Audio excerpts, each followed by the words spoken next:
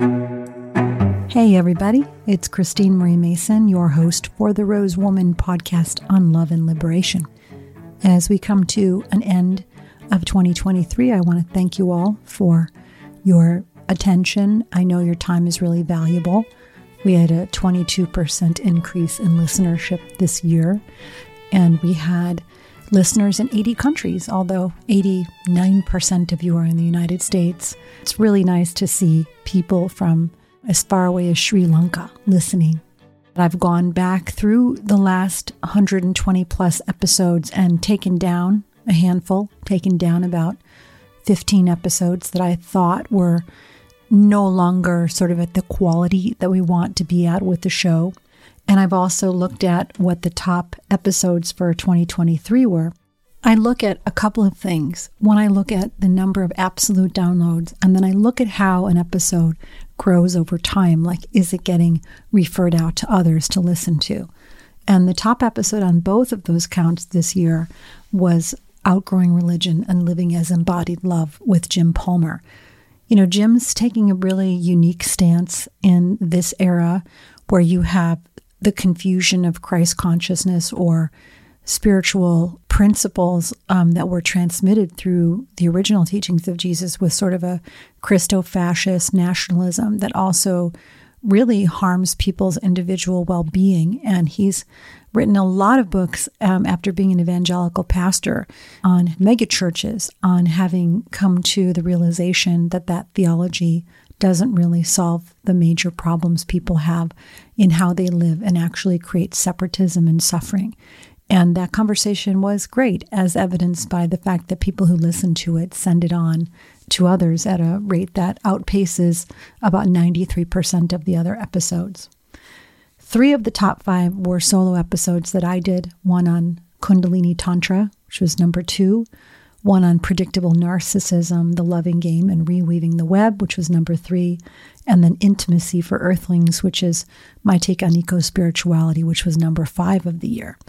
The number 4 topic was one I really loved with meditation teacher Lauren Roche, called Meeting Life's Impossible Challenges and his methodology of instinctive meditation. He drops a few wisdom bombs in there, which are relevant to today's episode, one on non-attachment and not having desires as being sort of culturally instigated at a time when a lot of children were being given over to monasteries to become monks because of famine, and that idea that don't have any desires and just sit still actually was a behavioral need, like was driven out of that need, and is kind of a misteaching on what it means to live in a human body. Other episodes that got referred out widely from this year were the 5 Hidden Love Questions with Dr. Viktor Frankl. It got a little bit of a slow start and then a lot of referrals. Living with a Wide Open Heart, Friendship in Midlife with Tessa Crone, and Telling Stories That Matter, Enchantments for Inspired Change with Maria Sipka, and this episode I did with Rachel Newer called I Feel Love, MDMA's New Chapter. So those were clearly, beyond the initial hit, things that people really felt were worth sharing more widely. So if you're interested in digging back in the archives, have a look at those and let me know what you think. I'm also interested in really upping the game on the show in 2024. And you'll see that toward the end of the year, I had many more male-bodied people on the show. And I want to talk a little bit about that because I'm still aiming for a good balance. But there's a strange phenomenon that happens when I invite guests.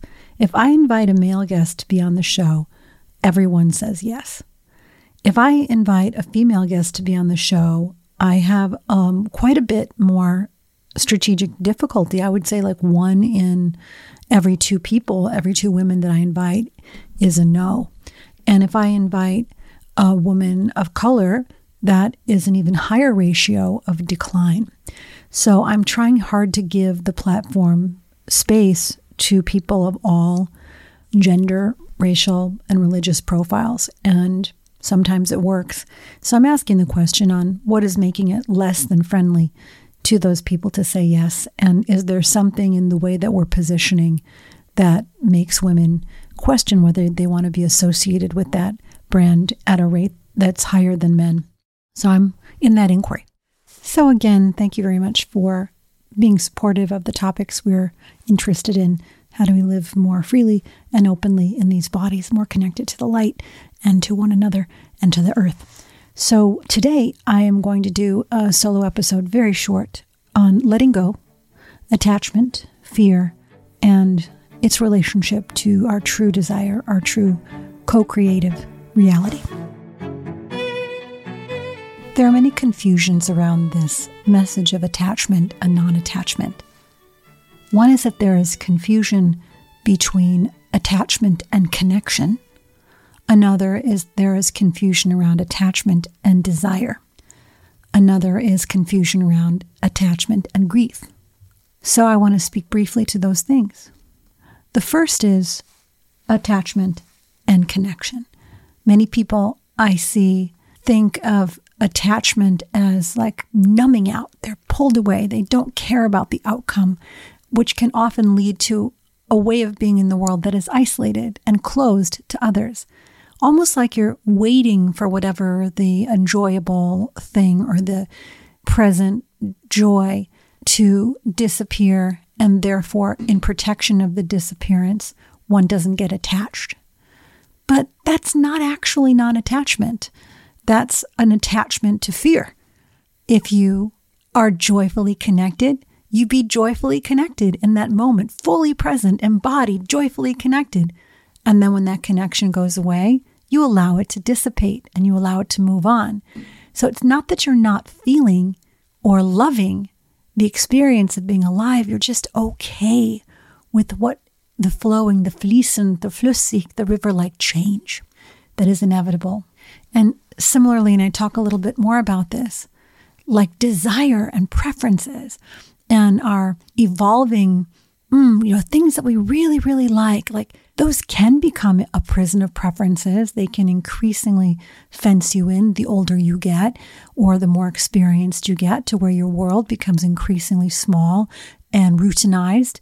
You stop looking at what possibilities are out there and you just accept what's right in front of you, where you're running a pattern, just running a repeating pattern day to day, instead of inviting in what is truly bubbling up underneath that wants to be born, till you're living out your days in rote. I mean, I have a high degree of openness and exploration in general, but there is a sense that sleepwalking is kind of part of the human condition, and that often in spiritual practice, you'll see people who are just going through the same routines, the same japamala, the same prayer, the same sadhana, day to day to day, and yet the conditions of their life don't seem to really shift very much. It doesn't seem to be working in terms of creating better relationships or a more abundance or a better world. So the idea of desiring can be confused with, being somehow non-equanimous spiritually. But you can have deep desire and use that as a pointer to creation while being very still and alive, unflickering, unwavering on the inside. And now let's talk a little bit about attachment and suffering. Attachment is a sense of, if I lose this thing, I'm going to suffer. I'm going to be very unhappy. I'm going to cling until to the last possible moment, which in and of itself is suffering. Versus this is my true desire and I'm pointing toward it. And if I get it, awesome. And if I don't get it, that's okay too. I'm going to put a lot of attention, focus, and energy into getting it. And if it doesn't manifest, I'll roll with that. I went to a really beautiful retreat and we spent a whole bunch of days singing and meditating, but many of the leaders were still trapped in the story of suffering, in this idea that, life is so suffering, you're always fighting the suffering. And I'm like, not really. And if you stop there and you don't go into life is actually primarily pretty amazing. And if it's not amazing, you can continually make decisions and choices that point you in the direction of where you really, really want to be. So I was looking at this idea of the 1,000 deaths, the thousands and thousands of tiny deaths and releases that we go through in Lives in a Body. Like you release people, you release dreams, you release ideals of where you want to be. It's like a daily process of micro-grieving, letting things pass through you, and then moving on. Love relationships, children growing older, accidents, deaths, natural disasters. And then I can point my whole system and reorient my system toward what wants to be born next.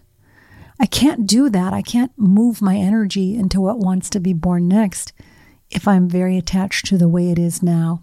Even if the way it is now is okay, if the way it is now is less than satisfying and I'm grasping onto it or really doing like, I'm going to fix it, I'm going to improve it, it's going to polish this thing up as much as I can, all of the energy that's going into repair and fixing and dialing something in isn't going into creating the exact outcome that you want. So the opportunity cost of not letting go of things that have completed, of cycles that have completed, is tremendous. So I really want to encourage everyone to sit with what needs to be released, what has really just been too much effort, too much muscling to get through, too much story of suffering, of disappointing others, of doing things out of obligation. And what is it that is like your true joy and your true desire speaking to you? Where do you light up? Where do your eyes get mizy? What good can you imagine? I've been really fortunate recently to have some deep conversations with a teacher named Patrick Connor. And we spent some time looking at tribal identity and loyalty to the tribe, and how in our loyalty to the tribe, we make all kinds of deals to avoid punishment, to avoid being wrong, to ensure our place in the tribe, our belonging, that if we do things that make others happy or we fit in with their roles and ideas, that we're safer somehow. But his major message for me was align with the light, and that is your ultimate protection. Align with the light, align with the most uplifting and inspiring things that you can be engaged in on earth, and all else will follow. And don't worry, people won't be disappointed in you if you're aligning with the light. If they're disappointed because they're attached to the way things are or to who you are, then that's not really your concern. You just love them through it. Unconditional love is the most potent force in the universe, and it has no agenda. Unconditional love has no agenda. You can't fight it, because pushing against it would be like pushing against an open door. So we let go of what's not working, and we do it with grace, and we trust that if I release this job, the one that is in alignment with what I'm supposed to be doing on earth is coming. If I release this relationship, that the one that life is preparing me for is coming. And if I release my attachment to this stage of life and embrace what's right here and right now, I might be in a better position than the sort of resistance and irritation that I carry when I cling to what was. A place that gets kind of difficult is when you had a certain idea of how your life would go and who you were. Say you're a really successful researcher or a really successful artist or a physician, and you put all of your time and energy into doing that, and somehow you capped out and your interest just isn't there anymore. And now your interest is turning to things that you just never imagined that you would be spending your time doing. And because your interest is going there, you're no longer able to peak in your core career, but you're fighting it inside somehow. And it's the fighting the change that creates the dissonance and the suffering. I'd like to speak to when you can't stop grieving. If you have unprocessed grief from earlier in your life, where you had a loss and you just swallowed it and stuffed it down into your body, couldn't feel it, then it creates this sort of freeze layer, and any new grieving will hit that unprocessed grief. So the trick for feeling things and letting them pass through you, I talk about in some of the prior episodes on trauma. One is the old stuff that's accumulated in your body. You can clear that out through therapy, through attunement practices, through psychedelics. And then you also work on developing the skills to really fully feel what's coming at you. So if a new wave of grief hits you, you can like breathe it in and like really cry and really feel it. And maybe you have someone now in your life who can be there with you in the grief. And then you let it go through your body and you don't push it away. You don't try to stiff up or lip it. And you also don't wallow. You just let it be what it is. And then in the next moment, if the creek is running in a beautiful winter rush of water and the redwoods are smelling amazing, then you take a big inhale and you're like, oh my God, that's so beautiful. Grief when you're grieving, and beauty when there's beauty. Deliciousness when there's deliciousness. Attraction when there's attraction. And you stay current with your feeling. Grieving and attachment are different. So if someone passes or you lose a relationship, how do you stay, oh, I'm really sad about losing that relationship and I really feel it. And here are some of the beautiful things and the good memories that I have. Being both in appreciation for what was good and in the reality that it's over. Not designing your life around loyalty to the story of loss. So desire is a pointer to what wants to be created through you. What you visualize or envision in your mind and your desire to push toward that outcome, to see it manifest, that is actually a participation in creation. It isn't something that is to be pathologized. The pathology part is if you're going toward the desire and you're hitting frustration points and you're kicking yourself. And that's where the idea of witness consciousness and attachment and desire sort of collide. So you can have desire as long as you're able to pull back in your mind's eye and watch the desire and not identify with it. Like you're not going to disappear as a person if you don't get what you want or if you don't show up in the way that you think you should show up. Your core, beautiful, potent essence of light is still the same. And it's the ability to witness and pull back from both your suffering and your joy and just be like, wow, look there's Christine experiencing joy, or there's Christine really wanting to create, and love both of those stages and not be attached to whether or not they manifest. Just joyfully go after the desire. You will have a million things to let go of in your lifetime. Each moment is a micro letting go. And each moment is also being fully present with what's showing up and listening to that still voice, that little voice that says, here's your joy. Here's what's pulling you. Notice where your eyes are lighting up and go there. It would be very easy for me to sit here at my age and stage of life and say, I'm never going to find a relationship like this again. I'm never going to have a home like this again. I could become so caught up in my little micro preferences that I just contract and hold on to them super tightly and stop growing. There are infinite ways to live in this world. What's that saying? There are 10,000 ways to bow down and kiss the ground. Foundationally, those ways of thinking are fear-driven. They are a distrust in my own capacity and a distrust in life. And they also seem to ignore the reality that there is an attractive power when you're vibrating at the frequency of possibility and love and openness that draws more of that to you. So if you'd like to take a moment with me and do a little meditation, I'm going to close with that. It's about 6 minutes.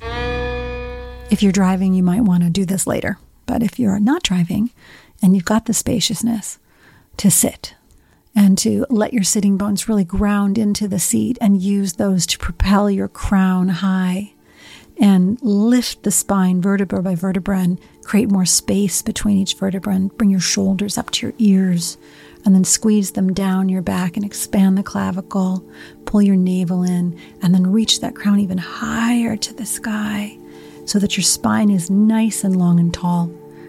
And then begin this inhale, the deep inhale through both nostrils up to the third eye point. Fill the sinus cavities, fill the whole of the head. And then on the exhale, let everything go. You're going to do that a couple of more times. Inhale.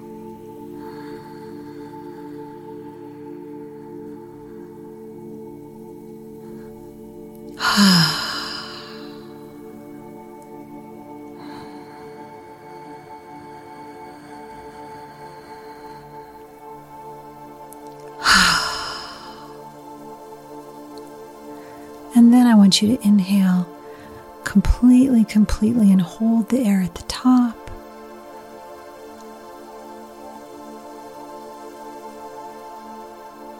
And then release it silently. Please imagine at the crown of your head a cone of light, where the tip of the cone is dropping straight into fontanelle that's soft in a baby. And there's this cone of light that's dropping down and flooding your whole head and dropping down into your spine and sending light all the way down your spine. And as that light moves down behind the eyes, behind the throat, behind the heart, behind the organs of the belly, behind your sex, and down all the way into your feet and out to your arms, the light permeates and fills you. And now, as you inhale, with each inhale, take in more light. And with each exhale, imagine that light pulsing out and filling any dark places in the body, all the way out to the edge of the skin. On the inhale, you feel that light coming into the body. You fill the body, you push it out to the edges of the skin. You fill it and fill it and fill it and fill it. And on the exhale, you give that light right back out. You continue to do this pulsation, and the light extends even further away from the skin envelope and out an inch from the body. Maybe you imagine it going out even further, 2 inches, 6 inches, a foot, until there's a big egg membrane all the way around you of light. You're bathed in this light body.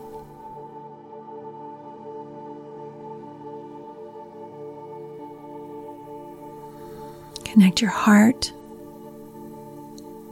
to that light at the crown.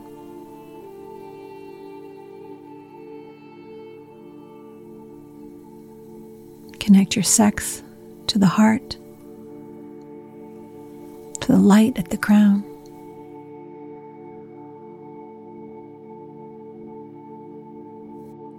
Connect your feet to your sex, to your heart, to the light at the crown.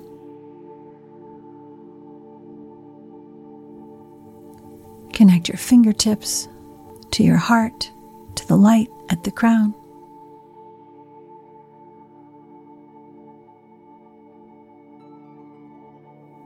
Your very breath, your very heartbeat, the genius intelligence behind every cell, working together in harmony to give a vessel to your consciousness, to experience life in a body, a sensual and sensory life. That is potent and perfect.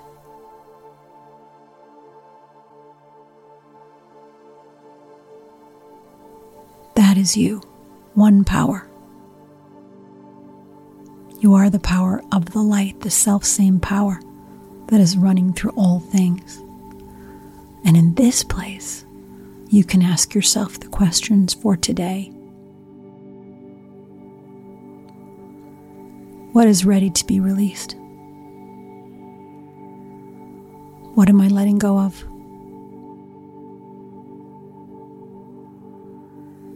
What is my soul's desire? And you can affirm, I am ready for that. I am going.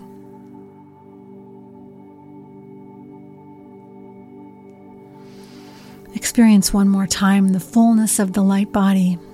And then as you end the meditation, you can keep that sense of being fully illuminated with you. Open your eyes if you've closed them. And just notice how a couple of minutes of breathing and visualizing put you in a state of true power.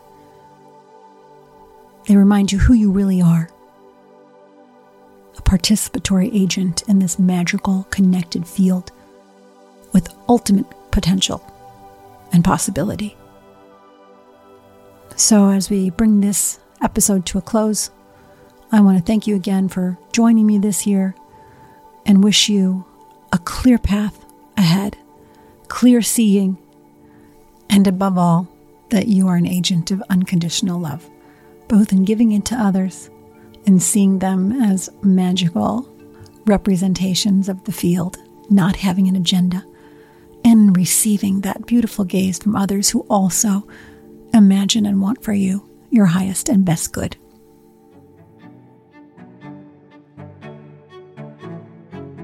So if you need a little help in your letting go and releasing and surrendering, you can get a lot of musical help. Michael Gott wrote this song called I Release and I Let Go, which has been covered by the Agape Choir and covered by Kirtan Soul Revival and a bunch of other people.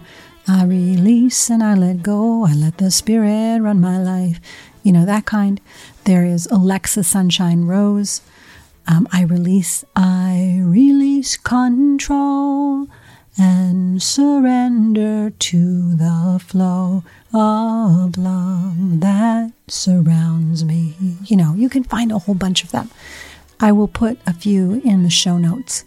And just know, man, like, ultimate possibility. It's yours. You can do it. You are an incredible manifester, living on the frequency of abundance, and we can do it together. Okay, you know where to find me. the.rose.woman on Instagram and rosewoman.com, where you can find amazing products, including the new, beautiful smelling vegan candles that I made for the winter of 23-24. All love.